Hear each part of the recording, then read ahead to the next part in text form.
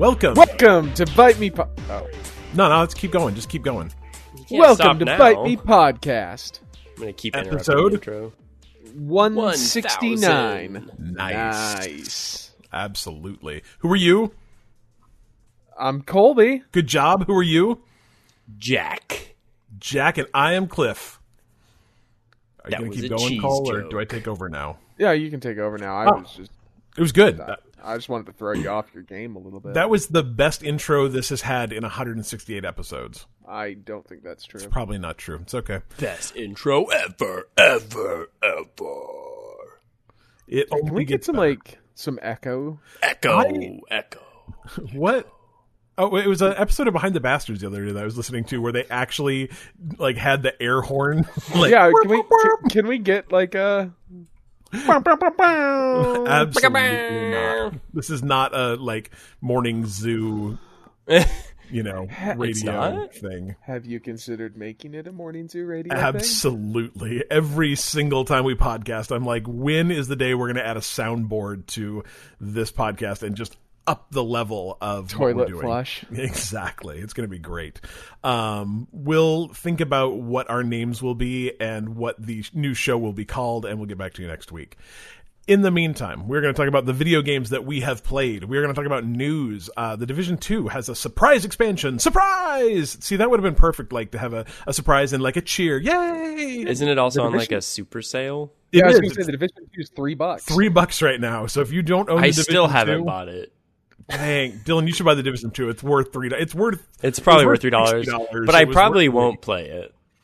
So Then maybe I not. probably shouldn't.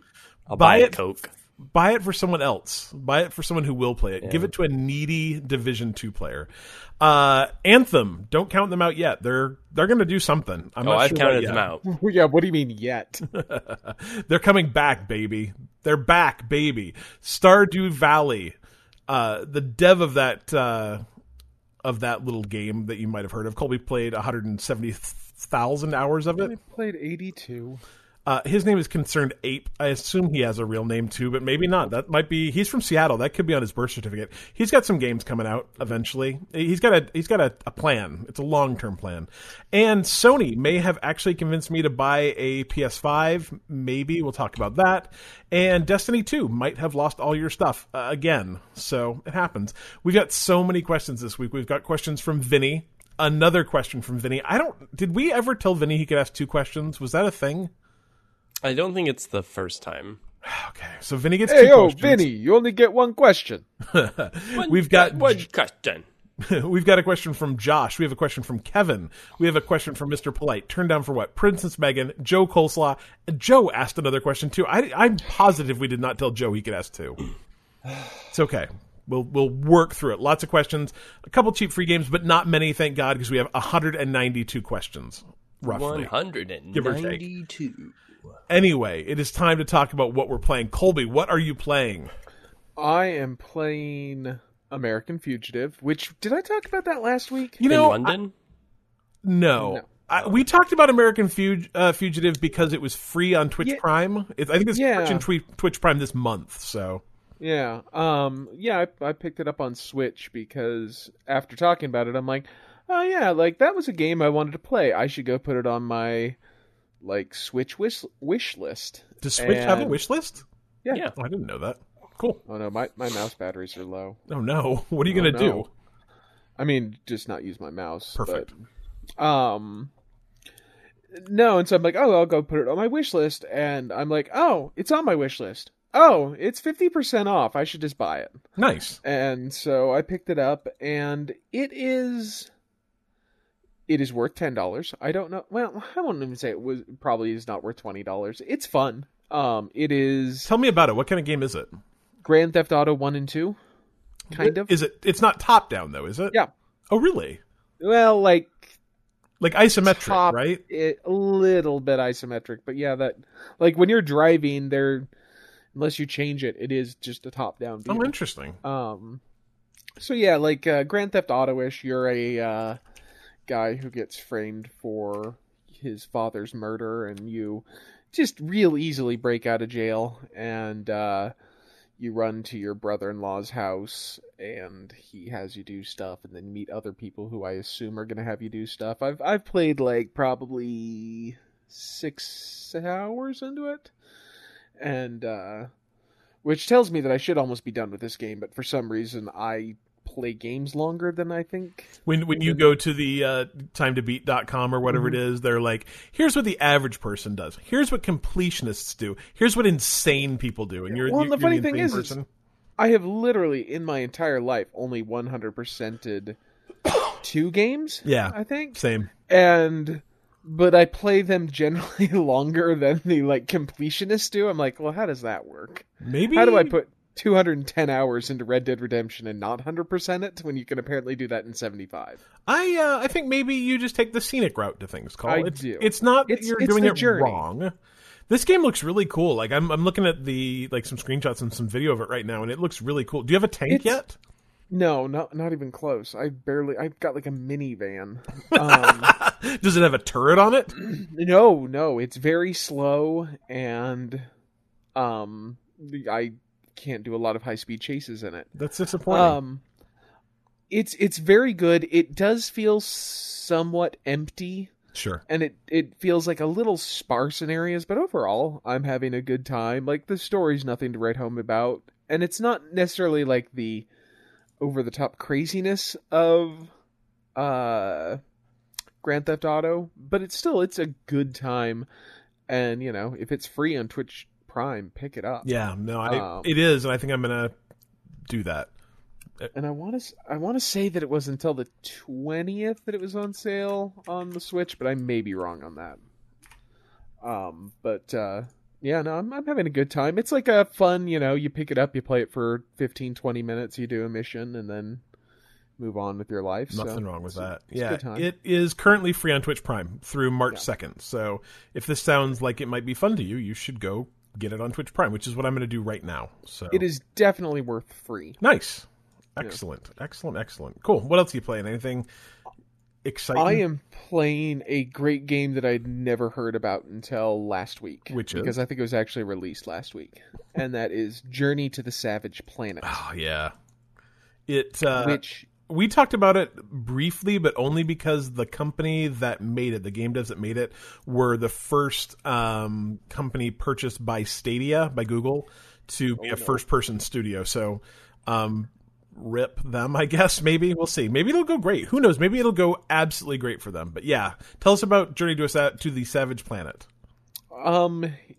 It's like a kind of platformery, exploration game, kind of. I don't know how to describe it. It's very much like it vaguely reminds me of that game I just beat last month. This Kickstarted game that went real poorly but then got real good. Oh man. I know. It's made by, it was a PS4 exclusive until it wasn't. It's made by, what is the name of that game, Cole? I don't know, but I'm going to try and look it up and talk at the same time. It reminds me of that game, which I'll say in just a minute. But so you're set on a planet, No Man's Sky. There we go.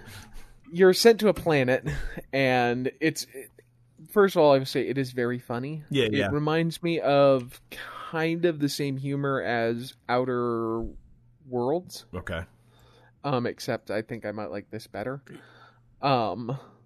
It's very, jokey and like, hey, go out and, yes, you found these things. Now kill them.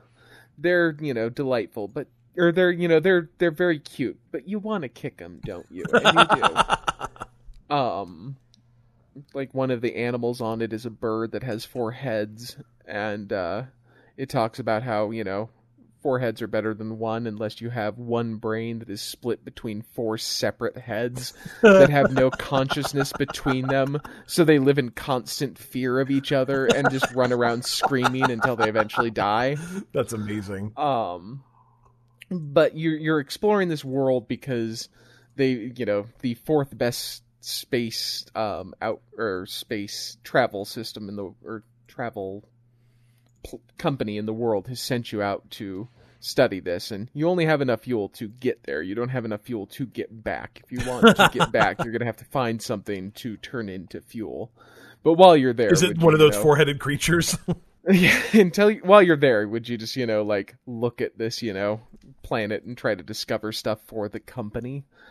But, a lot of it's, that kind of, like, platformy where you're jumping from thing to thing, and you've got, like, kind of a hook shot so you can get to farther things. It's got kind of a Metroidvania feel where, like, you're like, I can't get that. How do I do that? And it's like, oh, you've got to have this upgrade. There's, like, a pretty decent upgrade system. And so you've got to upgrade all your stuff so you can get to different things. But it's a platformer. I wouldn't say platformer. Like, it has platforming elements. Like, there is a lot of, like, you're jumping from thing to thing to try to get to higher places and stuff like that. Is it? But it's like a 3D game. Oh, yeah. First person, third person? First person, yeah. Interesting. But there's a lot of feels first person really jumping. Good, too. Really? Yeah. Huh. And I know that Adam had, like, very much did not like that portion of Destiny 2. Yeah. And I always thought it felt really good. Like, I never, like, or very rarely felt like I missed something because of the game. Yeah, I think the only time I really felt... Do you remember that one level that we played where we didn't realize how it was supposed to work, where we were trying to jump on that platform and it just wasn't appearing because we were doing it wrong? Yeah. That was the only part of Destiny's jumping that really bothered me. And I mean, I'd miss. I'm not a good gamer. Everyone knows that, so... Yeah, well, it's because you don't have your chair. I'm sitting in my chair right now. Yeah, but it's not your gaming chair. You're right. It's It your only works when I'm podcasting playing chair. PC. Yeah. I should get a gaming couch.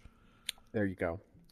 But it's a very fun, it's very funny. It's that kind of, quirky jokes kind of thing. And it's only $30, right? Well, I got it for 10 because of Microsoft Rewards. Thank you, Microsoft Rewards. I am going to get it for free because of Microsoft Rewards. There you go. It's worth it, people, I tell you. Yeah. And but it's a really good game that I'm just not hearing a ton about. And I don't know if that's just because it's, I won't say like an indie game, but kind of that, like AA kind of thing. Yeah, I think that's exactly really why. good. Nice. And again, it's like I think a 7-hour game, 7 to 10 hours. I've put like 12 into it, and I'm not 50% of the way through. So I don't know. 7 to 10 is like this, in my humble opinion, the sweet spot for video games. That's exactly how long I want nearly every video game in existence to last. But go out and get it. It is very fun. Nice. And people should play it. I will add that to my... Actually, I'll probably just play it... I'm probably going to buy it after I beat the game I'm playing now. So, do you want to talk some more about Divinity, Dylan? Anything exciting happening in the land of original sin? I've put a lot of hours into it. I know that. How many hours do you think you've put into it? I don't know. I tried to look, and I don't think it does a good job at tracking. Nope. Can I say that I don't think most games do a good job, and it bugs None the of them crap do. out of me? Well, like, it doesn't even have, like, a time in it. So yeah. I could look in Steam, but as we know, that's not a good Yeah. method. So I have no idea, really. Sure.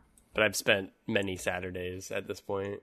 I mean, I guess the best endorsement you can give of a video game is Dylan's played it for a long time and still loves it, but has no idea how long. I think we got a question later that this kind of fits into an answer for, but All right. I don't know. It does everything right for me, I guess. In a game that I was maybe expecting to play and then not continue, as I think I've done often lately, especially playing these kinds of games. Like, I think we were talking about this the other day too. It's like, I really want to like this game, but then sometimes you just don't. Yep. In this case, I really wanted to like this game, and I really do. And I feel like I'm at the point now that it's really fun too. Like, the characters are powerful. You do all kinds of cool stuff, and you generally, I'm not as squishy as you are at the beginning as you do in RPGs when you start and you're a little flesh man that can easily be squashed by a big hammer or any enemy that's a little bit too powerful. Whereas now I feel like my stats are enough that I can soak up some damage, maybe heal up or fortify and do some more challenging things. It's a lot of fun. Beat that river troll yet? I did fight the troll. Nice. The troll segment was, and the game's hilarious too. Well, you try to cross a bridge and there's a troll and he's like, "Give me a gold and I'll let you cross the bridge." I'm like, "That's a great deal," except you're still policing this bridge that is just a bridge. So I don't know if I agree with that. But then you go and meet this other troll and he's like, "That other troll over there on that bridge, I can't compete with his prices." And he's trying to charge you like 15,000 gold to cross the bridge. But then he's like, "Go kill that other troll." So you kill that troll, and then he goes over to that bridge, and then he's still trying to charge you a bunch. Oh, So I killed him too. nice. Dylan Killer of Troll Trolls. Slayer. Yeah. Do you get a badge for that? Like something you can put on your backpack? Like Dylan Troll Slayer? I don't think so, but I did get some good loot. Loot's almost as good. It's almost as good. But you do it for the loot, right? Yeah, exactly. That's all you do it for. I am still playing my time at Porsche. It's still enjoyable. I will say I'm kind of getting to the point in that game where I wish I knew how much longer there was in it. That game seems just incredibly open-ended. It's like the kind of game even where I'm like, you search on the internet, like, can you beat my time at Porsche? Like, is there an end to my time at Porsche? And you just get no results, which worries me a little bit. Like, maybe you can just keep playing this game for infinity time. Oh, you can. Yeah. In the same way that you can continue playing Skyrim forever. Is there, like, do you eventually run out of quests that they give you, though? I mean, because the kind of loop of that game is... Yes. Okay, so... You can still do dailies. Yeah. But you won't get any more like, "Oh, hey, we need, this for the town." Yeah. And that's the question. I wish I knew how. I need to actually, like, go in and look up a guide and see... I think it's the end of the third year. Oh, man. See, and I have not even finished the first year yet. How? You've played it a lot. Yeah, but I, like, min-max every single day, and I'm wondering if that's actually a mistake. Maybe it's the end of the second year. Yeah, like, I could. That's when Stardew is, and they're very, very similar. I think I could make it another year. I don't know. I mean, it seems like I've made a lot of things and I've invented a lot of stuff, and I've upgraded my workbench all the way. So it's not like there's going to be more workbench stuff. I've upgraded. I don't know. I bought a bunch of ducks the other day. I feel really good about that. 10 of them, if I recall. I bought 10. Unfortunately, my coop can only hold 8, so I just have 2 pocket ducks now. I have a duck in each of my pockets that I just carry around all the time, I guess, and show them to people. I'm like, "Hey, you want to see my pocket duck?" And people are like, "No, that's gross." I'm like, "No, literally, I have a duck in my pocket," and then I pull it out and it quacks at them a little bit, and we move on. But I'm not like, I don't want to say that I'm bored with it. It's more that there are a bunch of other games that I want to play, and I don't really want to get into them until I'm done with it. You know what I mean? Like, it's the kind of game that I'm enjoying it. I really, when I'm playing it, I enjoy playing it. But I'm like, "Oh man, I want to try this, and I want to try this, and I want to try this." And I'm like, but I know if I go on and play them, I will never. In my head, I will say, "Oh, I'll come back to my time at Porsche. It'll be fine." And I know I will never do that. So. Yep. I don't know. I'm going on vacation this weekend, next weekend, so I will not be able to play games for like 9 days. So maybe by the time I get back, I feel refreshed in my Porsche-ness and just be able to jump right in. So we'll see. I'm still playing Link's Awakening. Just like I said last time, like, I enjoy the overworld of that game way more than I enjoy the dungeons. The dungeons are just like, I just don't care. Like, the thing is they're not very samey, but because the, like, way you fight all the dungeons is exactly the same, where you go into a room and, like, hey, if you kill all the guys in this room, it'll give you a silver key, and you've got to find the next chest that has a silver key, and then you fight a little, like, mini boss and kill him, and he gives you, the key to the monster door, and then you go kill the end guy, and then it ends. And I don't know, they feel samey. And again, like, Link's Awakening is exactly the game I'm talking about when I say I wish all games were 7 to 9 hours, because I really liked that game for like 7 to 9 hours, but I think it's actually like 15 or 20. It's okay. It's fine. I'll beat it eventually. It'll be a game I take on vacation with me, and maybe I can pour some time into it. I need a car, like, I need a Tesla so I can play video games while I drive. I think that's legal, right? Yeah. Yeah, it'll be fine. The other game I did start this week because I just wanted to play something. Well, actually, I needed to play another Game Pass game in order to complete a Microsoft Rewards quest, and I know Life is Strange is short and kind of divided up into sections, so I'm like, oh, I can just play Chapter 1 of Life is Strange, and they're about 3 hours long, and so I loaded that up, and if you like Telltale games, to me Life is Strange is like a really, really good Telltale game. Like, I think the thing is I don't really like Telltale games very much, and I really like Life is Strange. This is Life is Strange 2, I guess I should say. But it might just be because I like the kind of, I mean, it's a game. Interestingly enough, it's actually set in Seattle, so the game starts out in South Seattle, and then some stuff happens, and you start heading south. Towards presumably Mexico, and it's like, maybe I just enjoy it more because it is a game that's about politics. It's a game about race. It's a game about discrimination and that kind of thing. So like, maybe just I enjoy what it's trying to say more than I did The Walking Dead. Does it have a physics engine? It does. It's actually an interesting game in that it looks, I guess maybe I'm used to when I look at a Telltale game going like, well, it doesn't look very good, but man, they've got to pump one of these out every couple months. And then I go look at Life is Strange 2 and I'm like, this game looks phenomenal. And it's not perfect. It's not perfect at all, but it's way better than the Telltale games I've seen. So, but it's also not as choice heavy, to be honest. It's kind of a chill game where you, a lot of it is kind of, at least what I've played so far, and I'm maybe an hour and a half into the first chapter, which is, like I said, about 3 hours long. And of that hour and a half, probably 45 minutes is almost like watching a movie and then making choices during that movie. And then it'll set you free to go do some looking around and looking at items around the area. And for instance, it starts out with you and your best friend walking home, and you're planning on going to a party that weekend that's at a cabin that your friend owns.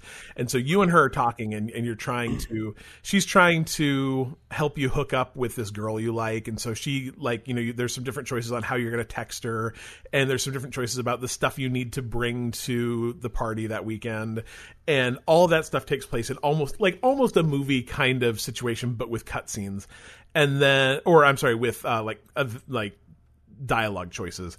And then all the stuff you need to get to go to this party this weekend, and so it puts you into your house, and you walk around your house looking at different items in your house, looking for the things on your list, talking to your dad, talking to your brother, and those take place in a like first person kind of view. So it's different than a Telltale game, and I don't know, like I said, my only real exposure to Telltale is The Walking Dead Season 1, which I did not like, and the Minecraft story mode, which I thought was okay.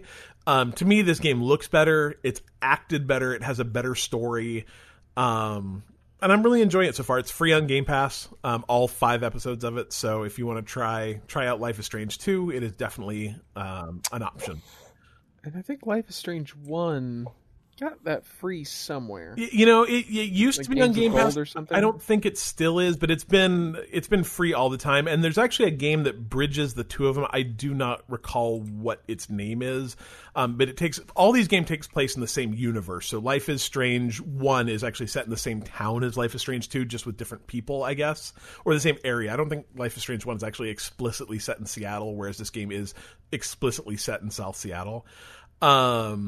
But they all take place in that same world. So, I don't remember what that was called, but it's also just actually free, and it's like a 3 or 4 hour game. So, yeah, maybe that's what I'm thinking of. Yeah, Captain something, and it's about a kid whose mom dies and his dad is an alcoholic, and how he kind of deals with that. It's Captain something, I don't remember what it's called. So, Life is Strange 2 is good. That's the moral of the story. If you like those kind of games, if you like walking sims, you'll probably like the Life is Strange series. I definitely suggest you give it a try. So, should we talk about Patreon for a moment? Yay! Let's do it. Patreon. You can go to patreon.com/bitemepodcast. Support this podcast if you give us $10. A month. Every month. I'm very sorry it's every month. But I like to think we're at least passingly worth it. Like, I think we're good. Also, like, just to tell you what kind of content we create, this is actually our last episode 168, was the 100th podcast that we've posted to Patreon. So our patrons have gotten to listen to our podcast early 100 times. Sometimes that's 12 hours early, sometimes it's 2 days early. Just kind of depends on when we can get our stuff together and actually record. So that is what you're getting for $10. You are also getting a shout out every episode, and that's what I'm going to do right now. Big shout out to Alan Schulte, Austin Palmer, Brian Henniger, Joe Cole Jr., John Tippins, Kevin Schold, Megan Phillips, and Tom McDermott. This is a slightly different order than I normally read these in. I don't know why. But thank you all for supporting us. Again, you can go to patreon.com/bitemepodcast. We have levels starting at $1 a month and going all the way up to $10. So if you like our podcast and want to support us, that is the place to go. Now, Dylan, it's you. News! That was very good. And I like it when you do that. It gives me a chance to get a sip of coffee, which is, it's important this time of day. It's like, I don't know, 4:30 is a traditional time to drink coffee, right? Oh, yeah, I'm drinking some. Perfect. See, we all win. Dylan's got a coffee cup at work, and when he drinks out of it, it sounds like an asthma inhaler going off. And every day I'm like, is Dylan okay? And I look over, he's just drinking coffee. I'm like, it's kind of weird. He's all right. Got this like silicone lid. So it's very fancy, and it has a small air hole, and it's fine. Dylan made It's a water bong. It's yeah, kinda. It's just a little bit off. Dylan made the mistake of getting a nice coffee machine at home, and so now he thinks the coffee at work tastes like crap, which it does. I mean, it's not good. Yeah, it's free. Just not. It's not even drinkable anymore. It's absolutely drinkable. It just takes a lot of creamer and a lot of sugar. Yeah, and I'm not about that because I don't really like creamer that much. I'm all about the creamer sugar life. No. But so now he has to bring his own from home. It's all right. All right, news. The Division 2 drops a surprise update while it's trying to fix its broken player base, which I don't know, man. Every time I hear about the Division 2, all I can think about is like, man, I played this game and I really liked it. I don't know why everyone's so mad. You dug it too, Cole, right? Yeah, I really liked it. I think it was, if you like the Division 1, I don't know why you wouldn't like the Division 2, but whatever. Like we said, it's $3 right now. So, I mean, you could go spend $3 right now, play the main mission. It's like a 30-hour game. What's that, like 10 cents an hour? Just go buy it. You'll be happy you did. If you do want to get the like all the expansion stuff, though, you can also buy that right now for $40. So regardless of how you want to get the Division, it's a good deal right now. But apparently, from what I understand, Division 2 players are at the proverbial, or maybe literal, end of their ropes with this game and are getting mad and angry. They have not heard any news about what's happening on the Division 2. Finally, they came out and said, hey guys, we are going to give you 2 new missions. You're going to go play around on Coney Island, and they are totally free. And apparently, if you have the 1-year pass, you can start playing those February 12th, which is actually today. So you could literally start right now. If you're listening to this in real time, I guess it was yesterday, but whatever. If you don't have the 1-year pass, they will still be free to you February 19th. So hop in, play some more Division. If you need more than that. Anyway, on March 3rd, for $30, you can buy the Warlords of New York expansion, which is set in Manhattan. It's set across 4 zones, which is actually a pretty big expansion. That's like 25% of the original game. The original game had 11 zones, so it's big. You can play all the way from Wall Street to Chinatown, and you're hunting Aaron Kinnear, who is the bad guy from the first game. So, and then after that, March 10th, they're going to totally overhaul the Division 2 into a seasonal game. So going forward, it's going to be season-based. They're reworking how all the endgame content works. There'll be like a new narrative every 3 months. There's new tasks, big global events, audio logs, hunts for new enemies, all that kind of stuff. So I think they're just hoping that this is going to be the bunch of stuff that kind of reinvigorates the Division 2. But, I guess my question really is more, is the Division 2 broken, or are people just not as excited about like the software as a service games as they thought they would be? Or are they not as willing to forgive bad launches as they were like 2 or 3 years ago? I don't understand why people are so upset, because I thought it was a good game. I really liked it. Thoughts? Gamers? Yeah, I was afraid that the answer might just be gamers. I don't know. To me, like, it was a perfectly fine game, but I mean, I guess you could go in and do the raids and do those a bunch, but like, I don't know. The Division to me never felt like Destiny. No. Where, it was something that I could play over and over. Like, once we kind of beat a bunch of the stuff, I'm like, okay, that was a game and it's done. Yeah, and that was kind of what I thought. Is like Colby and I played. I mean, we played it over probably a month, I would guess. Mm-hmm. Beat the main story, got into the end game, and we're like, oh, we're just playing the same thing over. I'm good. I guess we're good now, and just stopped. And that to me was a perfectly cool way to spend. I mean, I bought it day one, so I paid $60 for that game, and I was very happy that I paid $60 for it. So yeah, I don't know, like a lot of the Ubisoft one, that was Ubisoft, mm-hmm. right? Yeah, that like Wildlands and stuff felt more to me like just games than game service games. I mean, I know they are, but like, I don't know, maybe it was just that the end game wasn't great or wasn't there, or I don't know. I just felt like I got to a point where I was like, oh, okay, yeah, I beat the game. I guess I just kind of wonder if the problem is that video games feel the need to push themselves out, or need to do this in order to monetize the cost of a big game, and they can't just release a game with a co-op main mission. You know what I mean? Maybe the money just isn't there to release a game with a co-op main mission and not do a season pass bundle expansion shenanigans end game with loot boxes and stuff. I don't know. I literally do not know. I wish I did. Like I said, moral of the story is get the Division 2. It's fun. I would definitely like to check out the 2 new Coney Island missions too. I don't know if I'm in $30 for the expansion, but definitely wouldn't mind hopping back in and playing those 2 Coney Island missions. So, next up, Anthem. Apparently, it's still a thing, I guess. It had moved on to kind of a seasonal-based content system, and people were a little freaked out because apparently their Christmas season, where there was Christmas decorations and a very Christmas theme, just never ended. They're like, hey guys, it's the middle of January, what's going on? They're like, no, we just extended Christmas through like February. It's fine, don't worry. I mean, I'm just going to point out my Christmas tree is still up. So is it really? Yeah. I took mine down yesterday. I feel like a kinship. Yeah, I will at some point. I mean, mine is technically still up. It's in the living room. It's just not decorated anymore. So I just mine's still got lights, still got ornaments. Yeah, I put mine up like, I don't know, probably Thanksgiving weekend, and didn't decorate it for like 3 weeks. So we left it up until now, and then de-decorated it yesterday. I'm going on vacation. It seemed like by the time I get home in nearly March, you probably shouldn't have a Christmas tree. But ask me in March if I've just gotten not lazy. It's perfect. I just think you love the holiday season. Anyway, not really.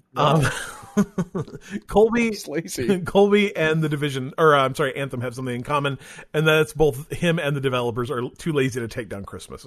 But actually, the actual reason is that Anthem is dropping seasonal content. They're like, hey, it's just not working. We need to actually fix this game. So Casey Hudson, who is, I think, like the project lead on Anthem, has said over the last year the team has worked hard to improve stability, performance, and general quality of life while delivering 3 seasons of new content and features. We've also heard your feedback that Anthem needs a more satisfying loot experience, better long-term progression, and a more fulfilling endgame.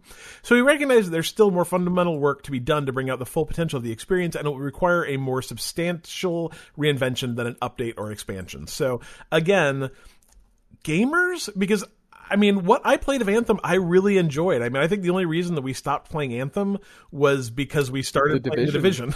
Yeah. So it wasn't a bad game. I thought it was fun. Anyway, Casey Hudson says, over the coming months, we'll be focusing on a long-term redesign of the experience, specifically working to reinvent the Corm Gate, blah, blah, blah, blah, blah. specifically working to reinvent the core gameplay loop with clear goals, motivating challenges, and a progression with meaningful rewards while preserving the fun of flying and fighting in a vast science fantasy setting. So they're going to kind of shut it down. I mean, the game will still be running, obviously, but they're going to stop doing seasonal content and devote those developers to making a better game, which arguably I don't know if it needs or not, but whatever. I hope they leave up all the Christmas decorations. Forever. I just hope it becomes a Christmas-themed sci-fi game.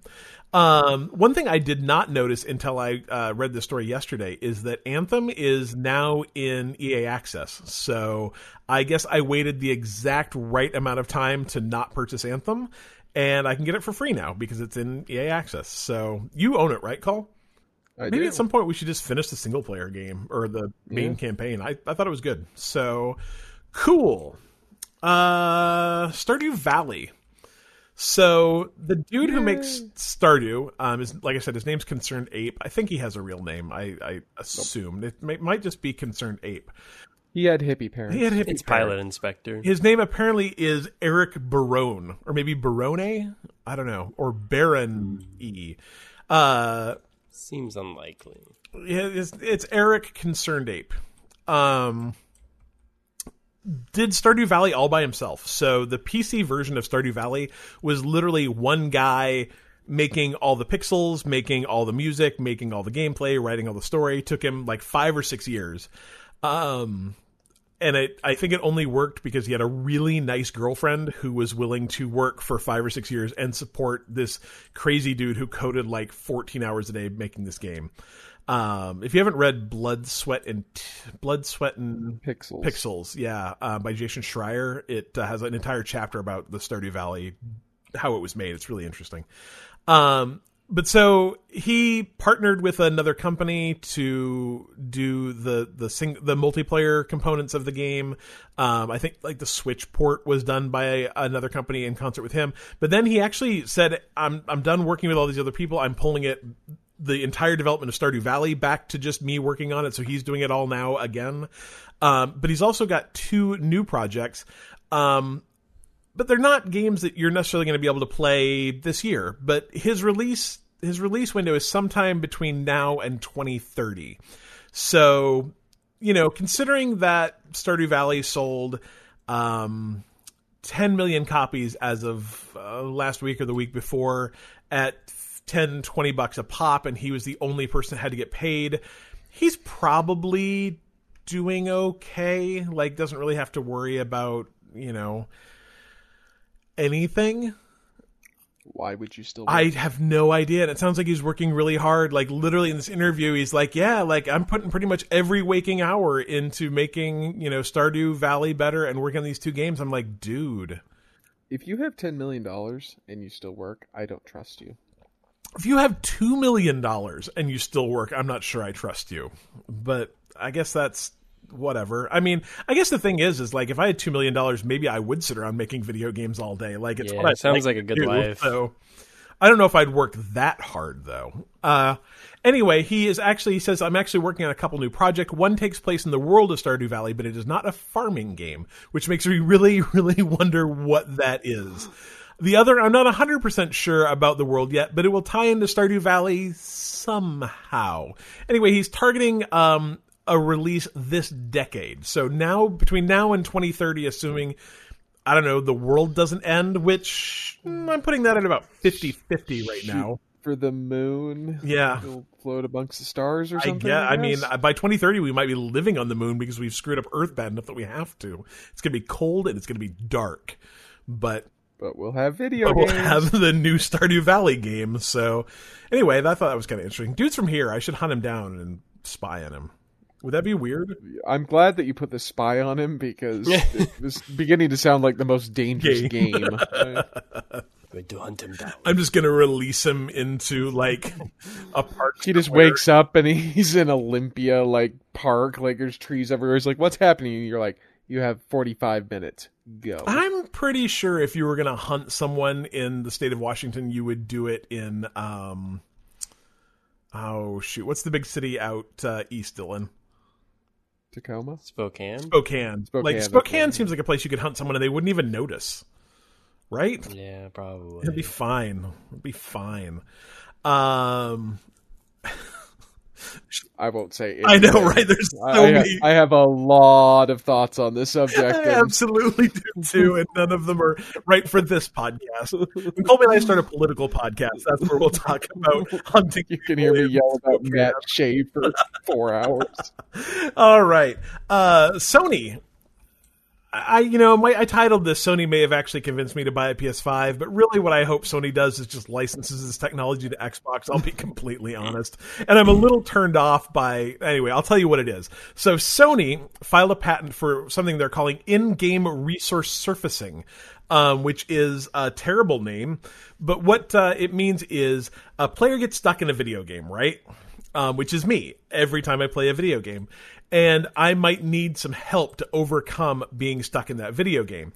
And that video game has been played by a bajillion other people who are smarter and better at gaming than I am. And so in theory, an intelligent AI would be able to look through all of the hundreds and thousands of different people who have beaten this game before me and said, oh my God, Cliff, why are you stuck here? It's right over there. And then that AI would look at where I am, look at where everyone's done, and said, hey, just go over there. Go fight that boss. Or, hey, this boss that's killed you 12 times in a row, the people that have been most successful fighting this boss have used a combination of that fancy axe and a bunch of health potions. Have you tried using the fancy axe and the health potions? Or, as they describe it in the picture that accompanies the patent, hey, you could use this resource in order to beat this thing. Go buy it now on the Sony store. That's the one I like the least. I love the idea of it saying, hey, the quest you're looking for is over here and to the left. Follow this path to it. I love the idea of, hey, maybe this combination of things would make this boss easier to beat. I'm not super thrilled about, hey, have you tried this DLC? Well, I mean, like, the thing with this is, I can see, like, hey, maybe we'll just skip you past this part. Yeah, absolutely. But like, hey, go get like this resource. Like, I have a thing that does that for me now. It's called Google. Oh, absolutely. I would just, what I see in this is, because that's exactly what I do now. I go look up a walkthrough. Yeah. I go look up something. But it would be really cool if the game was smart enough, if the AI was smart enough that it's like, hey, dude, you've died doing this 3 times. You've been wandering around aimlessly for 4 hours looking for nothing. Like, do you need some help? And make that... The worst part about looking up a walkthrough is there have been many times where I've looked up a walkthrough and then spoiled the game for myself or spoiled the surprise for myself. It would be very nice if it could just give me a little hint. Hey, go over this way. Hey, maybe what you're looking for is over here, and have it be intelligent enough to figure that out.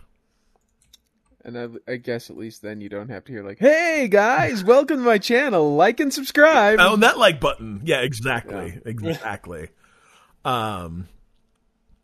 It just seems, I mean, I've had my time at Porsche wiki up permanently on my phone for like a month now. It would be nice if it could just help me out a little bit, you know?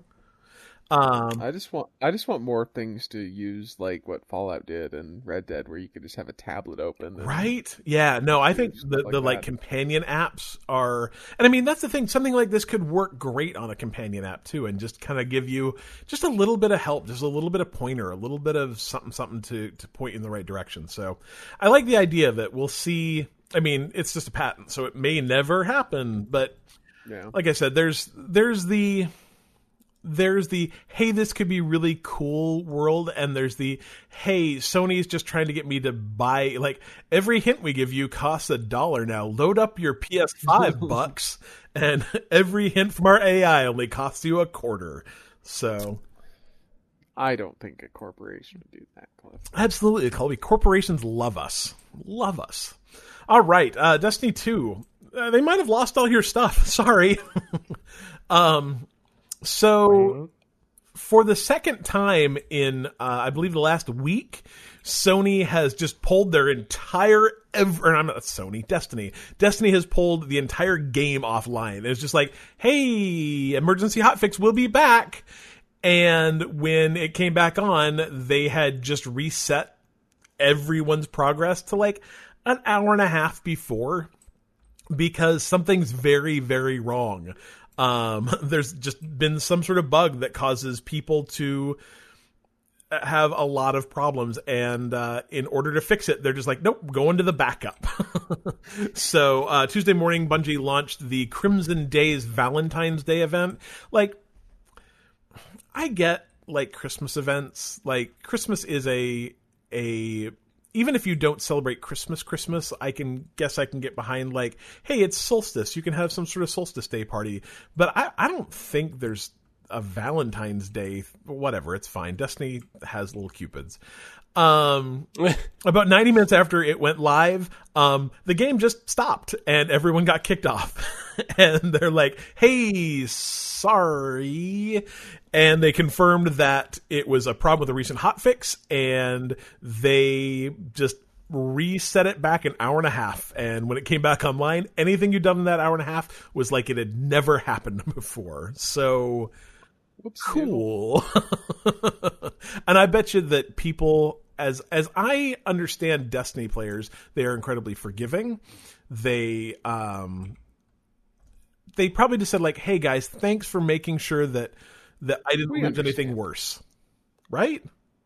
Yeah, I'm sure. Probably. Sure. Internet was fine. Anyway, that's it for news. Dylan? Hey, yo, V. You got a good question? No, he's got good questions, Dylan. There's two of them. There's two? Two separate questions. First question from Mr. Vinny, the Vinster. It was Vinny's birthday this week. Happy birthday! I don't remember how old he is. We have to sing? Old. We could. Do you want to sing? No. Does Dad call you on your birthday and sing happy birthday to you? I don't sing. I think Dad forgot my birthday this year. I'm not sure about that one. Almost every year he calls and sings, and if there was a button that I could push to just blink him out of existence for the next 20 minutes, I would push that button every single year. Every single year. Mm-hmm. I digress. Vinny. I don't know. Vinny's 22, 23? Thereabouts? I don't remember. 22? 22? Oh, I think he turned 21. He could drink last year, and now he can drink more? Seems right. I think that's how it works. Man, I drink. You can drink twice as much every year. I just turned 42, so I can drink the weight you of can a buy 21-year-old, I guess.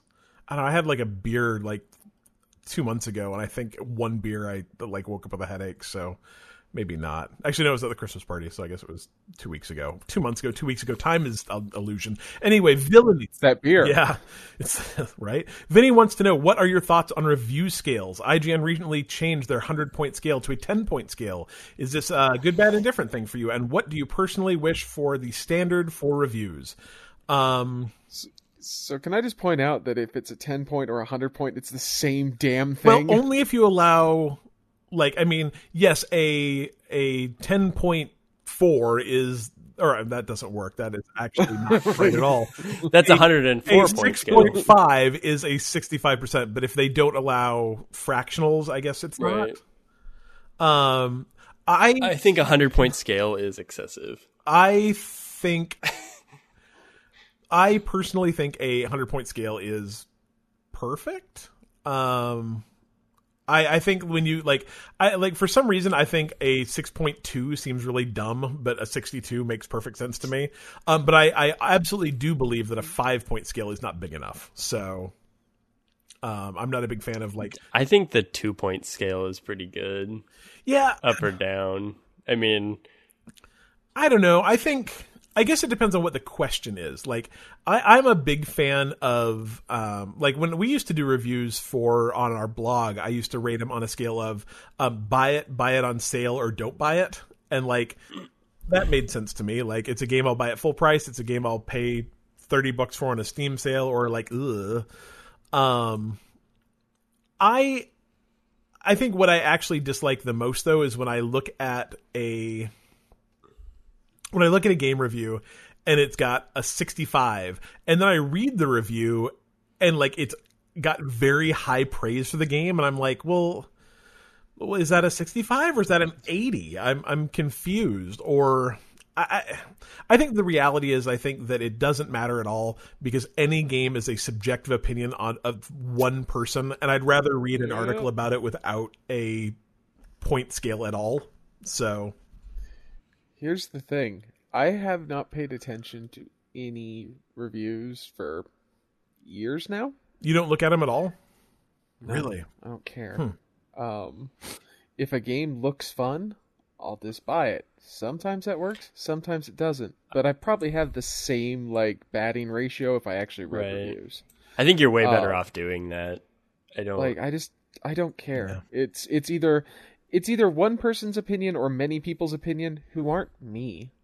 Like, so I don't care what they think about a game. Yeah. I just don't. I read reviews just because, I read reviews mostly for the podcast, so I have like some general idea of how a game is doing, or I look up Metacritic just to have a general idea of if a game was well received or not. I rarely actually dive super far into a review, but for like my own personal use as to whether I'm going to purchase a game or not, usually I rely more on things like I listen to podcasts that I know the people that play those games have a similar taste in game to me, and so if they like a game, I will probably like a game as well. Or if they say, oh, hey, I like this game because it feels kind of Soulsy, I can go like, oh, I will not like this game regardless of whether you do or not.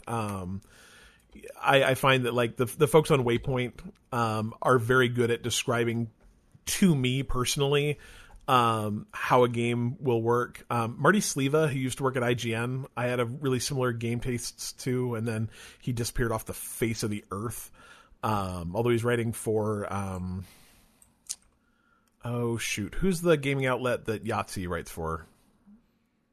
He writes for Escapist. Oh yeah, the Escapist. Oh yeah, he does a little work on Escapist now, so maybe he's back. But if review scores had disappeared from the world, it would probably be just fine, honestly. Yeah.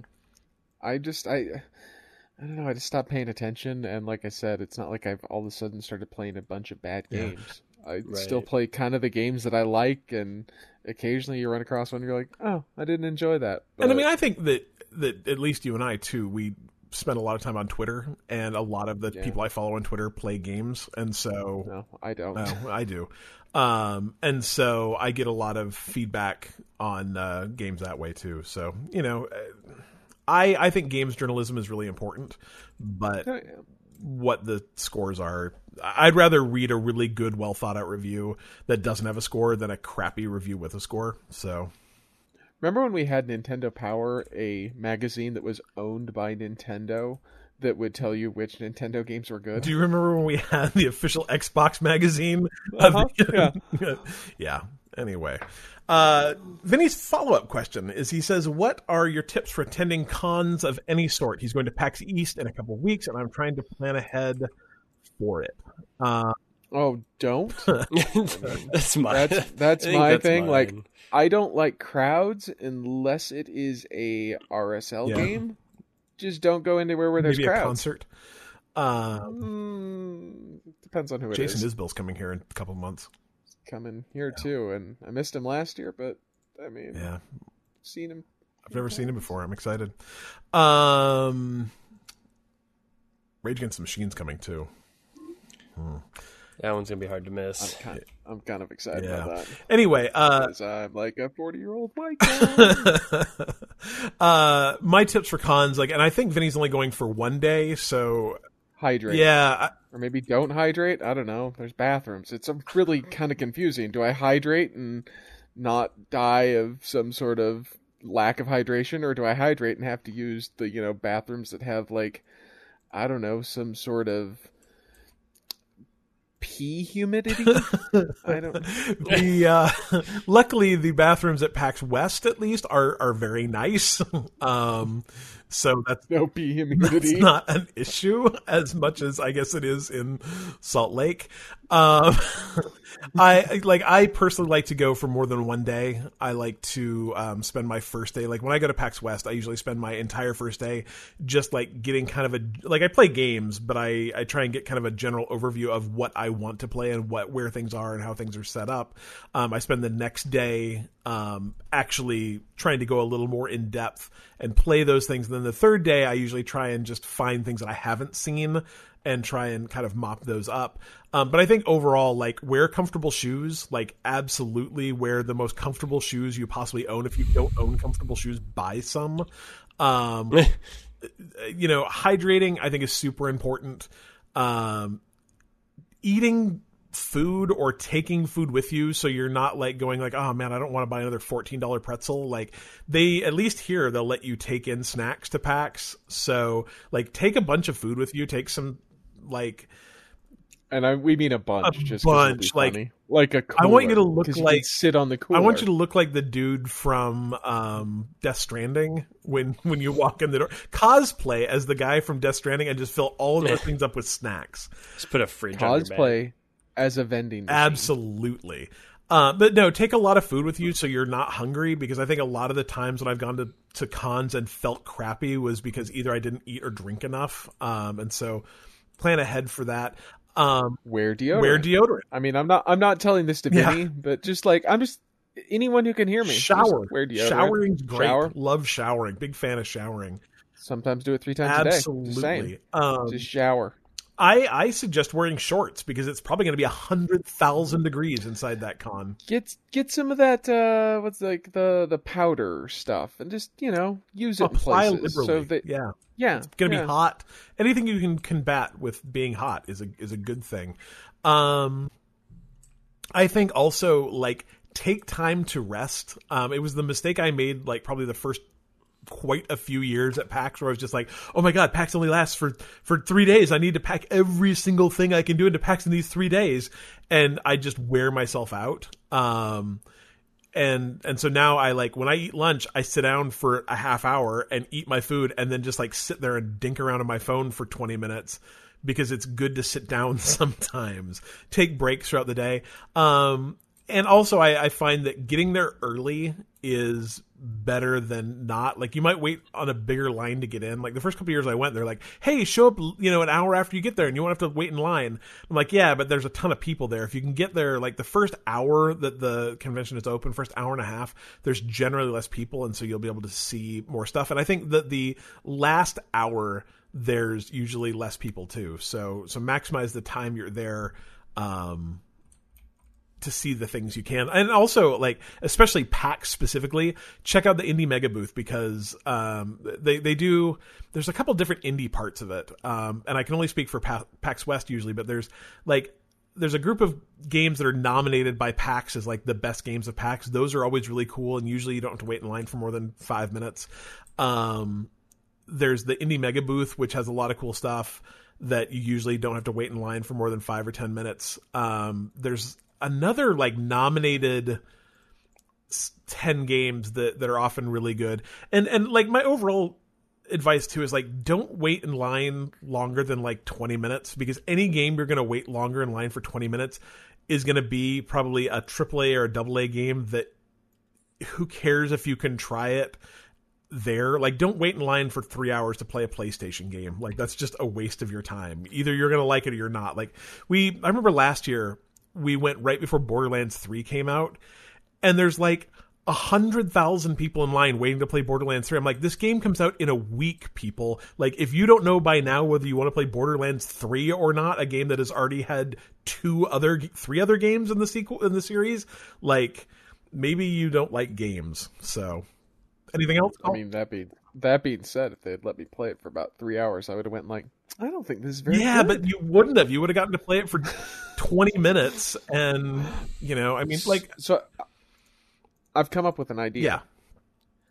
Counter, don't shower for the next week. Don't put on deodorant. See if you can get to a line and just have people just move out of your way because you smell so bad. That is not your worst advice, to be honest. Not at all.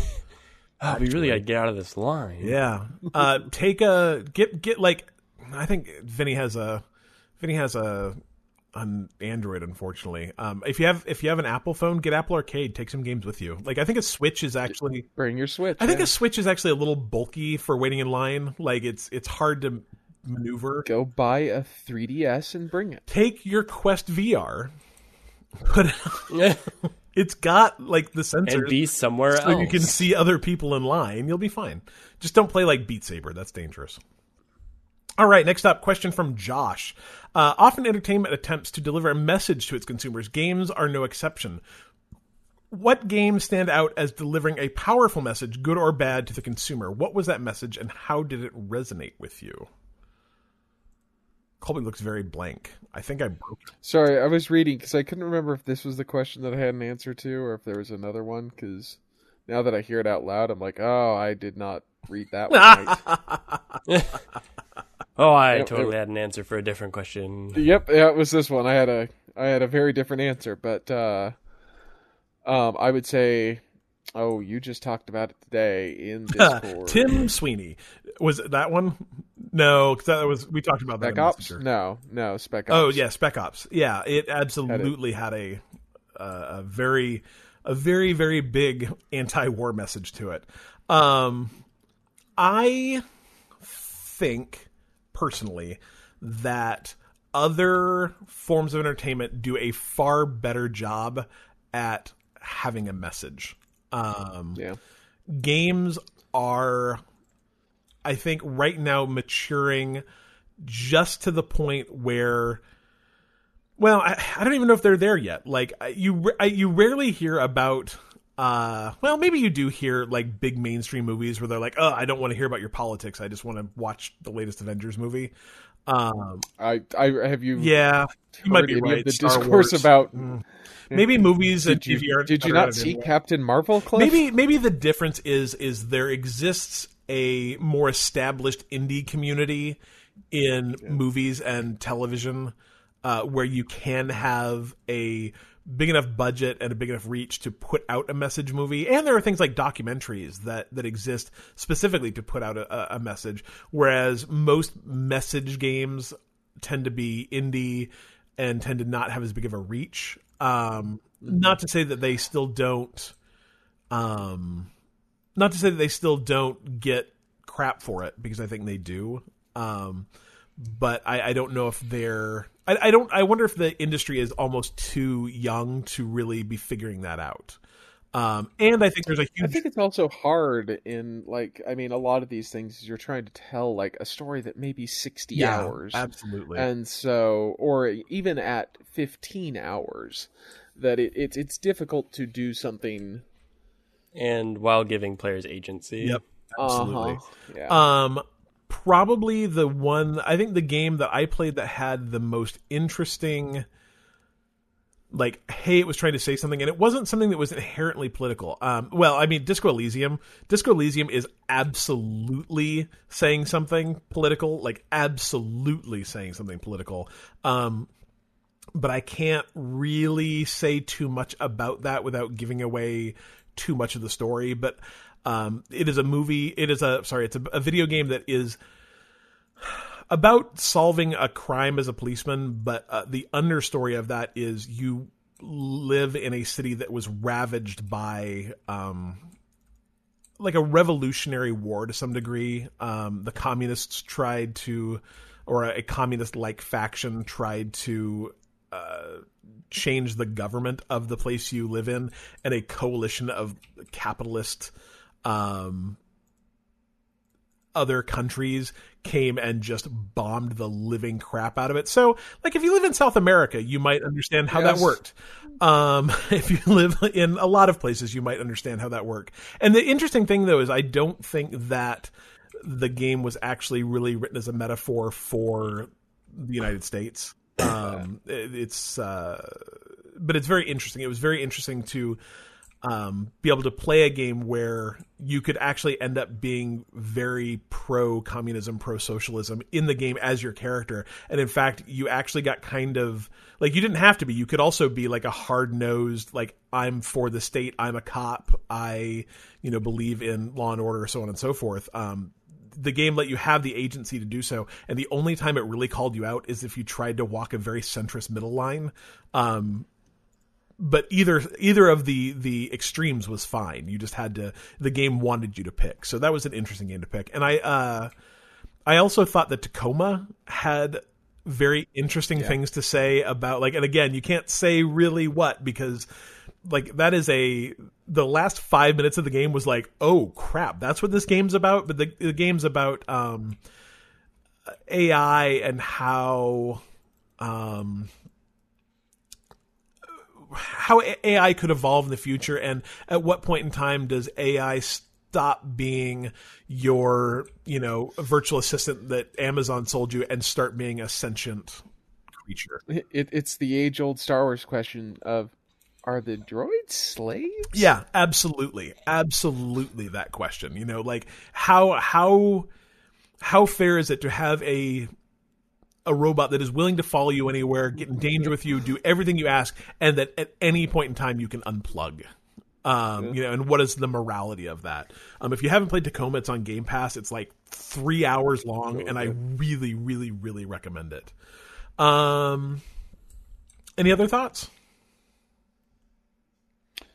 I thought Outer Wilds had a very good, interesting kind of Absolutely. thing. Outer Wilds is just such a good game. Such a good game. Yeah. Kevin wants to know, how much wood would a woodchuck chuck if a woodchuck could chuck wood?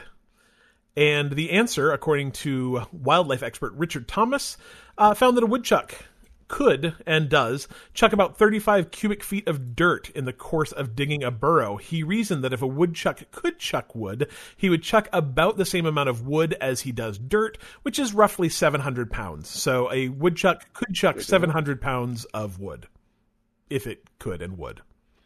Next week it'll be, chuck. How many licks does it take to get to the center of a Tootsie Roll? 2. Yeah. All right, Mr. Polite says, with Parasite winning Best Picture, it made me think, is there a game or movie that has overwhelmed or underwhelmed you lately? And Dylan wanted to answer this question. They did? Yeah. I assumed that you were overwhelmed about how good Divinity Original Sin 2 was. I think this might have been the answer to that. I honestly can't remember now. Yes, this is in fact that game, though. It has overwhelmed me, and I think mostly because part of me thought, man, I'm not gonna like this sort of turn-based RPG anymore. Sure. It's just, I thought that was a time that might have passed, because I've tried to play a game like this, and it just didn't work. Or like JRPGs, it's like they just don't work for me anymore. Yep. So I was just wondering if I had just passed on from that life, but it's not the case. When you put out just a fantastic game, it does it for me, which is how I felt about Parasite. Honestly, you liked it, right? Oh, it's so good. Like, I watched and I was like, this is going to sweep the award show. Like, it's just. It was such a good movie that just kind of like transcended things. Interesting. It's like one of those once in a generational kind of movies, I think, that will have a very lasting appeal to it, I guess. That's interesting, because a bunch of beardy white guys on the internet seem to think you're wrong, Dylan. Yeah. It's okay. I've not seen it. I kind of I wish I'd known that it was subtitled. Because I probably would have been more likely to see it in the movie theater, because when I watch movies at home, I am really bad at paying attention to things like subtitles. Yeah. So I should have seen it in the theater. I think I'm also of the opinion that you don't need to read it. Oh, really? You would understand it completely without reading it. Really? It's not like a dialogue-driven movie. You know exactly what's going on when you're watching it. Interesting. And that's it's one of the many things I think why it's so effective. And it doesn't fit much into a genre either. It's not a horror movie. It's sort of has some like thrilleriness to it, but it's kind of just this personal story of a family. Yeah. And things happen, and those are the kind of movies I like. I mean, it felt like a Martin Scorsese movie in Korea, and it just worked for me. Was Korea's Leonardo DiCaprio in it?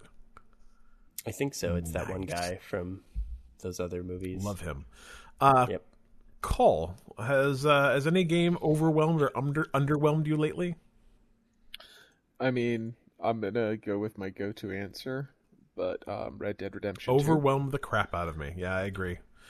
It like I knew that it was going to be good and that I was going to enjoy it. I like the first one. Rockstar has a very solid, past. Yeah. I knew that it was going to be good. I did not know how much I was going to like that. I think the thing about that game that surprised me was 5 hours into that game, I was like, man, I don't even know if I like this game or not.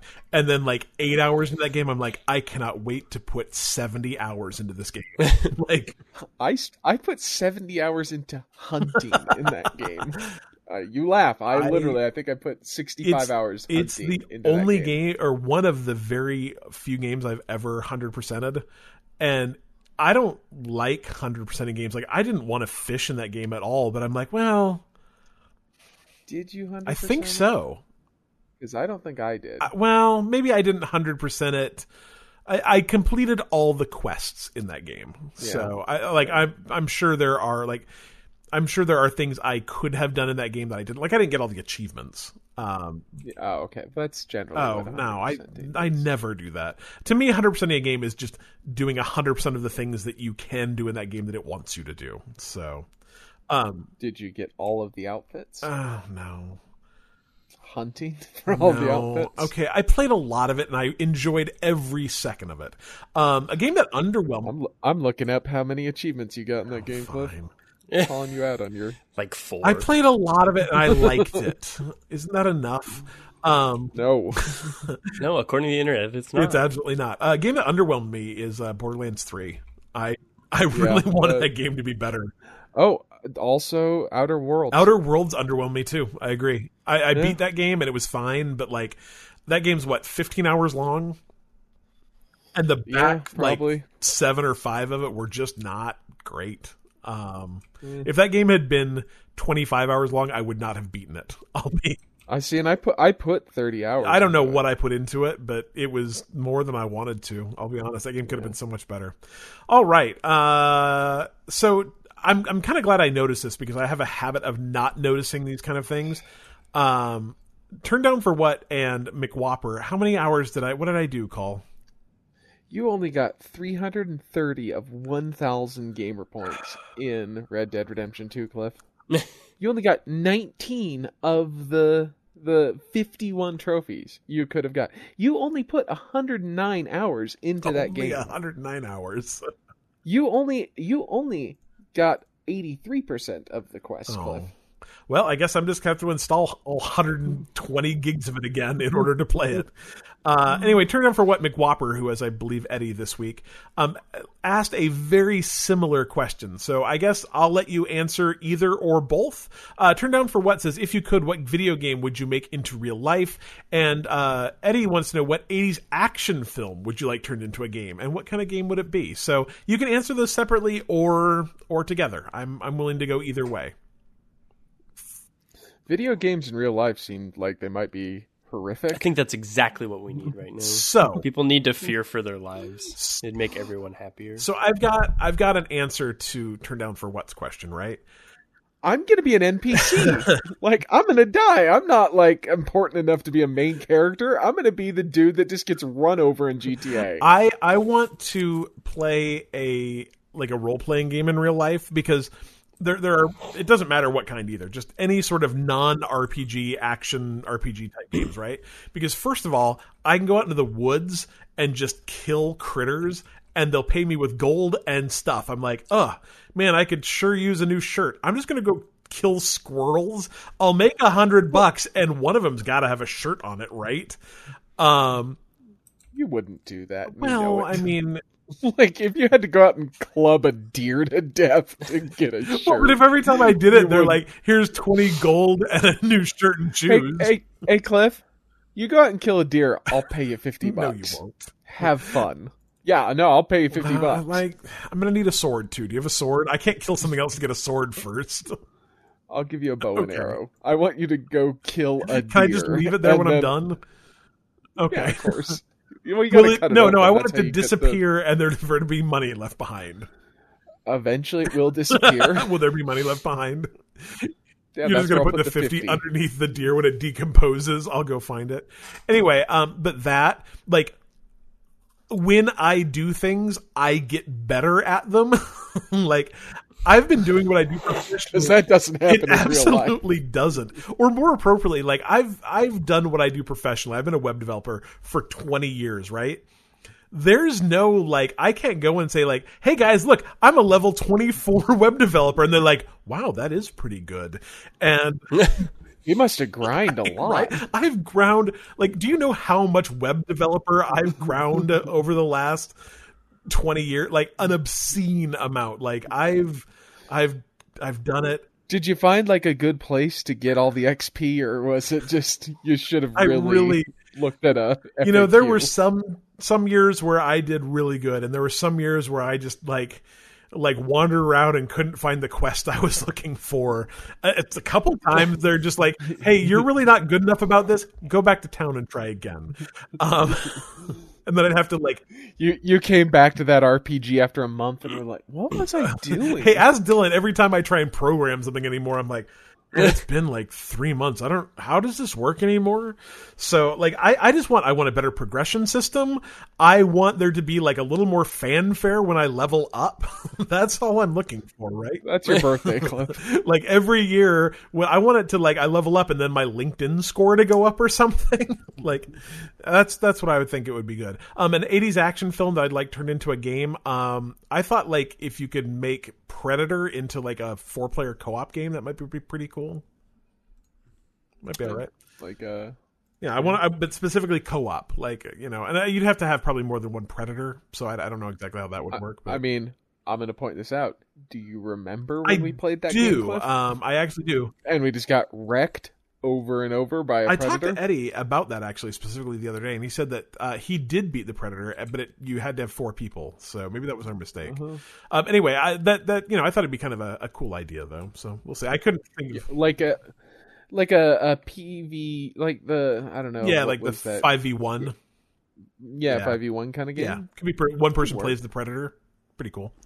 Cool. Have what kind of video game would you like in real life, or what kind of 80s film would you like turned into a game, or both? I want. I was gonna say Samurai Cop turned into a game because it's got everything, but then I realized Samurai Cop was 1991, so I'm gonna go with Miami Connection because it can be an action game. You can hook up a guitar to it and play it as a rhythm game. And there's all sorts of kung fu fighting, and there is literally no one who will probably get this reference because no one has seen Miami Connection, despite the fact that everyone should see Miami Connection. It is about a group of, what is it? It's not jiu-jitsu. Wait, this is the Taekwondo. movie you tried to get me to watch for OMG Watch. Yes, This. it's amazing. Okay. Yeah, it's a group of a band that are all orphans that know Taekwondo, and they fight the drug trade. As you do. Okay, here's what we'll do, Call. When I get back from vacation, we'll watch this movie and we'll make a podcast on it on our movie podcast. I have a shirt. It is a Dragon Sound shirt, which is the band in Miami Connection. This is perfect. I think this is exactly It's an what turned out for what I was amazing looking movie. for. So, anyway, do you have a regular video game you'd like to make into real life, or are you just going to be an NPC and get run over by a car? Yeah, Oh, me? Oh, I already said that. Yeah. you were Like that sounds. you were like, an adventurer until you sounds took like an an arrow in the awful- knee. Oh, like, would my back hurt as much in a video game on a day-to-day Maybe, basis? maybe not. Dylan, how about you? I'd pick The Warriors, even though it was 1979, and it did turn into a video game exactly how I'd want it to be, because Rockstar made it, and it was pretty good. I do not know this movie or this video game. Warriors, come out and play. That one. How about Gleaming the Cube? That's not really an action movie, but I just want a better skateboarding game. I have skateboarding games. What was the other movie that the dude from The Warriors did? Keep talking. I'll get back to you. The Breakfast Club. Can we make that into a movie? Into a video game? That sounds like Streets of Fire. Like, that could just be a video game because it's pretty much just like, I don't know, Double Dragon. Right, I can find that. Like, it is so many like video games of that era pulled from kind of those things that, yeah, Streets of Fire is a great movie if you haven't seen it. Has Rick Moranis. Did you hear Rick Moranis is coming back for Honey, I Shrunk the Kids? He is. It also has Willem Dafoe. I love Willem Dafoe. Did I mention I think it also might be kind of a musical? It seems like there's music. I'm in. Like, is there any video game you'd like to make into real life, Dylan? I'd probably just like go Stardew Valley. You want to farm? It's move to Montana and just have a farm, I think. Would you raise dental floss? Yes. Excellent. Quit it with it. Only I may make references no one gets. Hey, me and you both get the Montana dental floss joke. Unlike your jokes where only you get it. All right, next question. Princess Megan wants to know which video game character you would pick for your Valentine.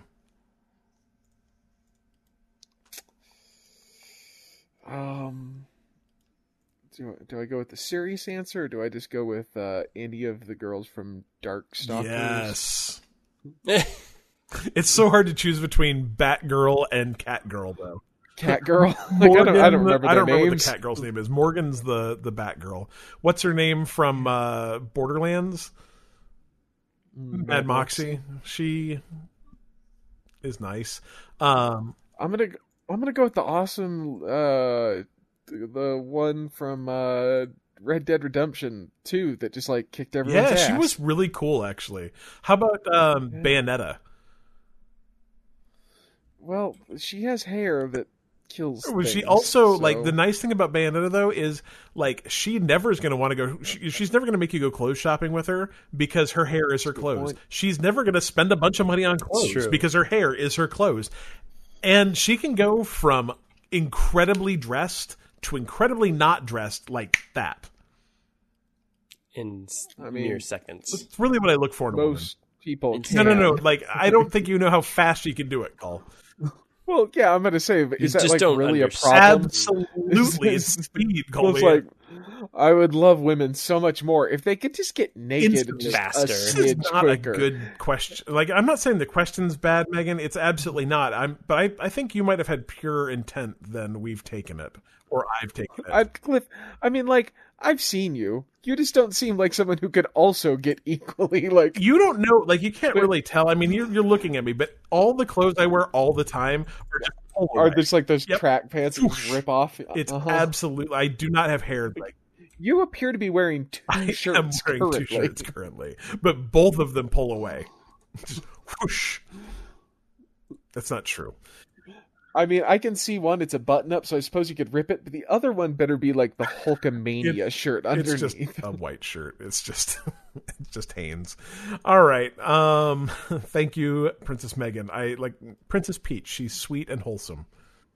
Oh, no, I think the answer's supposed to be like, well, one time in an RPG, I made my wife, and so I would do her as my Valentine. I mean, I will say that I play almost any game where I can create a character. I do I almost play always as a female character, and it almost always does look at least passingly like my wife. So you're weird. Joe Coleslaw has two questions. With games coming around to season battle passes, if a single player game and campaign would adopt an episodic or seasonal release, would you buy in? Would you just stick to vanilla release, or would you turn away completely? I just like my single player games as single player games. Yeah. I don't mind the idea of an ongoing like episodic single player experience. My only problem with those is like, hey, this one didn't sell enough, therefore, Well, you get up to 2, but there'll be no 3. Or, hey, we're Telltale, we just shuttered. And if there were a ton of studios that had to do that, I think you'd run into that problem a lot. And I think the problem with episodic games too is it's absolutely terrible for the people that work at games that do episodic games. Like if you read news on like developer stuff at all, like the ones that do episodic games are always the one where like, we haven't slept in 6 months, it's been hell. So yeah, it's not great for that. I more just like, I'm not the kind of person who wants to play a game and then wait. Like Kentucky Route Zero is a game I've wanted to play forever, and I literally, like, the 5th and final episode just came out the other day, and I've waited for like 4 years to play it. So I'm not someone who's like, hey, I love episodic games and I'm gonna play each one as it comes out. I'm just gonna wait for them all to finish. The only game type that I think really would benefit from like a season pass type format is actually sports games. I think like a game like FIFA or a game like Madden would actually really benefit from only releasing a core game once every 2 or 3 years, and then just doing like, hey, here's a new roster, here's a new, you paid $60 for the original game and you pay $30 every year to get new characters, new roster, maybe new fun single player-y kind of thing. But I don't think you need to be paying $60 for FIFA every year or $60 for Madden every year. It just seems stupid to me. So Joe's bonus question. Dreams came out this week, and by this week he means Valentine's Day, or Tuesday, I guess yesterday, for early access users. What would be your wild, crazy creation, game, sculpture, environment, song, sound, or compilation that you would make? Would you want to try to recreate games or mechanics, or do something completely original? What would be the like exclusive Bite Me podcast game you'd make in Dreams? So are you familiar with Dreams? Passing, like I know, yeah, but I have not. I mean, Dreams is essentially it's actually really cool. It's a PlayStation exclusive, and it lets you just create worlds in kind of an easy, like, there's a learning curve to it, obviously, but it's essentially a video game engine that lets you import anything you want. You can create things, you can create assets, you can create players, you can create shapes, you can create all sorts of things inside of a game to make other games. This just seems like a backdoor for EA. Right, yeah. Well, and there's actually kind of some, I don't want to say controversy around it, but it is kind of one of those things where, like, how can we get people to do our work yeah, for us? where you don't own the games that you create. You don't have any ability to profit off the games you make. So it's, you're creating a community, Colby. That's what you're doing. You're creating a community full of wonder and games. Will I be paid in exposure? You will absolutely be paid in exposure, as long as... I just found out my rent is 900 exposures. My rent is also a significant number of exposures. So, so good, bad, whatever, I guess. But you can make all sorts of cool things. I think, like, if I was going to make anything, and I think making music videos would be really fun, just because they're, like, finite to a degree. Like, I think anything else I would make would be too like, I would overscope it too easily. I would create things that were too difficult to make, where, as I've seen a lot of really cool music videos made in Dreams that are really fun, and that a music video isn't going to be any longer than like 2 or 3 minutes. So are they using like actual music, a lot of people are actually using it, are actual musicians that are using Dreams to make music videos for their songs, which is pretty cool. Could I do the song Dreams by heart and make a music video in Dreams? You could. I would think I would do Dreams by Van Halen instead. No. Okay. Yeah, you call... Doesn't Fleetwood Mac also I believe Fleetwood song? Mac also does. So what we're going to try and do is just make it super meta. Like, maybe we'll do Dreams by Fleetwood Mac with a TV playing Dreams by Van Halen, with a TV inside that video playing Dreams by Heart. and it'll just be like dreams inside of dreams inside of dreams inside of dreams. Yo, dog. I heard Exactly. Do you have any dreams, Dylan? No, I only have aspirations. Oh, do you have any aspirations for dreams? No. What would be a good bite me, like an on-brand bite me? Well, I was thinking like how cool it'd be to have like a Bard's Tale, but like a heavy metal rocker, and I was like, that's just Brutal Legend. Man, I wish they'd make another Brutal Legend. That game was so good. That game was fantastic. Let's see, what would we make for Bite Me podcast? Colby will yawn at me. What if we recreated the entire podcast, but with like animated versions of ourselves? Can we just be in Pac-Man world? Yes. I actually so I've played around with Unity now and again, and like Unity makes it really easy to just like start a thing. I actually really want to create a platformer that is just you are platforming in a Mario or in a Pac-Man level, so you actually have to do the like jumping and pulling yourself up and climbing like side to side to try and escape the ghosts. So it's like a side scroller version of Pac-Man. I don't know if it would work, but it always intrigued me. Could you do it as like an endless? Yeah, that could work too. I don't know. I seems like a good way to get probably. Like there's going to be a lot of man. Takedowns. Yeah, Dreams is cool. I like the idea of it. I wish it wasn't. I wish it either was not a PS4 exclusive, or I really wish it was on the PC, because I think the PC would be a way better place for that to exist. But I'll be interested to see what people come out with it once it really starts. Like, the things I've seen so far have been amazing.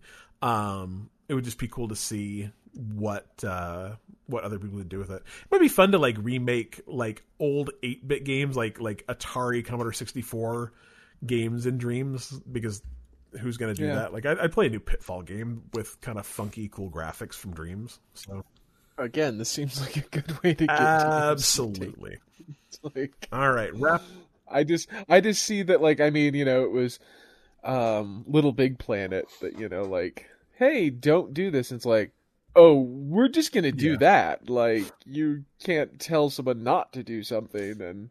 Or what was this, the superhero Memore Pig that was like, hey, here's all these things. It's like, I've made the Green Hulk because I can't make the Incredible Hulk. They're like, well, you can't do that either. Yeah, it'll be interesting to see. I mean, and I mean, there's probably a lot of other worse things that are getting made in Dreams. So I assume. I just way worse things. I know what I would make the first thing. I know you well enough to also know the first thing you would make. You have a brand, Cole. You definitely have a brand. I do. All right, cheap free games for this week.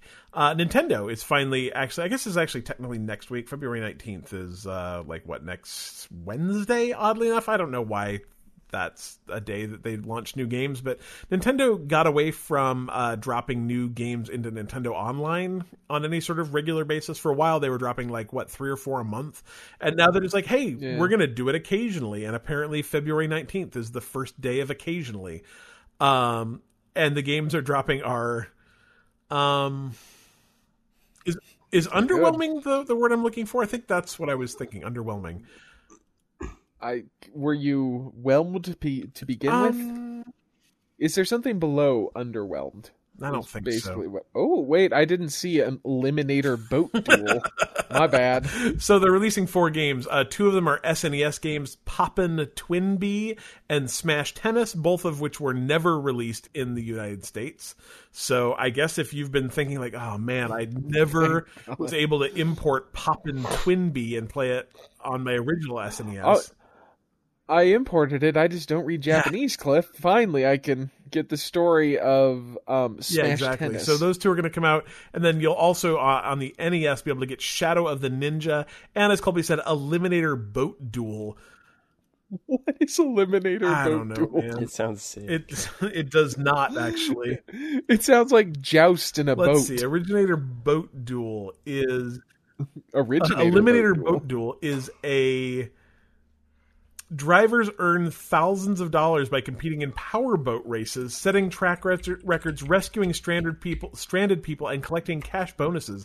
With these winnings, they can repair or upgrade various components of the boat to improve racing performance and remain competitive in increasingly difficult races.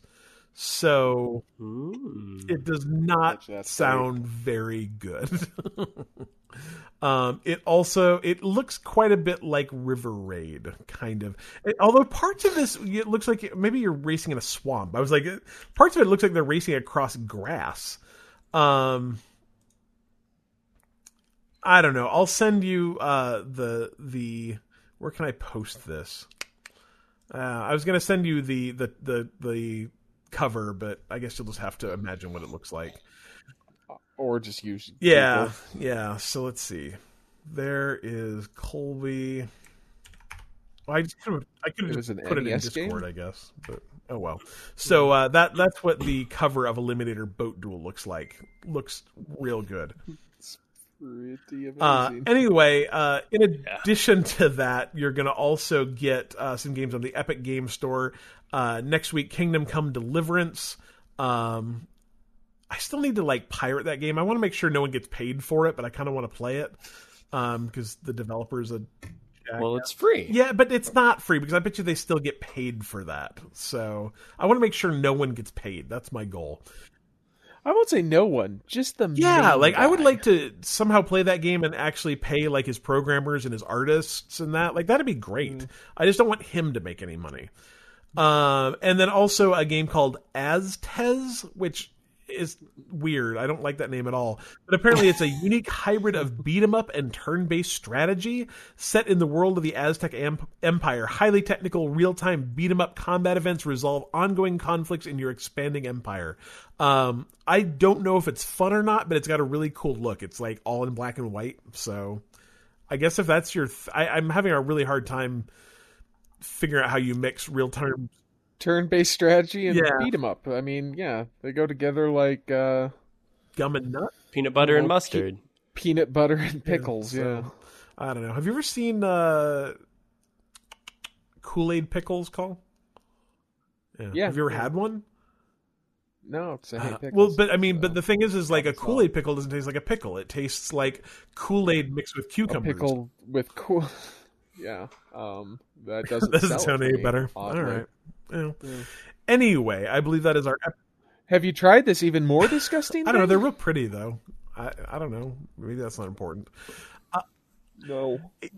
Generally, with what I'm eating, whether or not it's pretty is not high on my importance scale. I'm like, how is it plated? Have you ever eaten the flour? No, because I'm not a rabbit. I've had some edible flowers before. They're okay. Anyway, I kind of am a rabbit. It's not my fault. Anyway, I believe that is our podcast for this week. Real quick, do you have a very quick how do you like your Elite 2? Oh, I forgot. Yeah, Colby and I both got Microsoft Elite 2 controllers because my dad is a benevolent father who gifted them to us. Is that the right word? I don't know. When you get a text with, do you want an Elite controller? You don't say no. You go, absolutely. Yep. I like it a lot. I wish I'd thought to put this earlier in the podcast instead of the part where everyone's already leaving. But yeah, no, I've played a... This is just for you special people who wait until we like you the best. I've had it for about a week now. It feels absolutely incredible. It's exactly the right weight. If you like an Xbox controller, it's like an Xbox controller, just slightly better. Yep.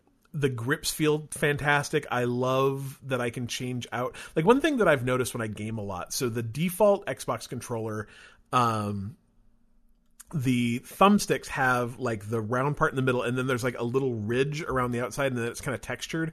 And after a weekend of playing 8 or 10 hours of games, my thumbs actually hurt a little bit from just the rubbing on those. I put there's a smooth set of sticks that comes with the Elite, and I don't have that at all. So that's really nice. I love that it charges via USB-C, which is great. But it also has a little dock thing that you can put it on. I don't know. It like I think the weight on it is really good. Yeah, the weight. Yeah, I good. like to me it is. I mean, I think it's the same as the Xbox. Actually, you know, and one thing I will say too, I really like the back triggers more than I thought I would. So this sounds. I'll probably put them back on when I play a game that I can use them on, but the Journey to Dangerous or Savage Planet was not So the really. funny thing is I'm playing a lot of my time at Porsche, right? And part of that game is inventory management. And so you spend a lot of time going back and forth between all of the different like chests that you have. And by the time you reach like the kind of midpoint in that game, you often have like 7, 8, 9 chests, and to go back in between them, you use the triggers on the Xbox controller to trigger to go back and forth. And like literally, my trigger fingers have been sore from just like triggering too much. And so one nice thing is that you can change the pull depth of the trigger. And so for like my time at Porsche, I put it all the way to the top, so you barely have to pull the trigger for it to register.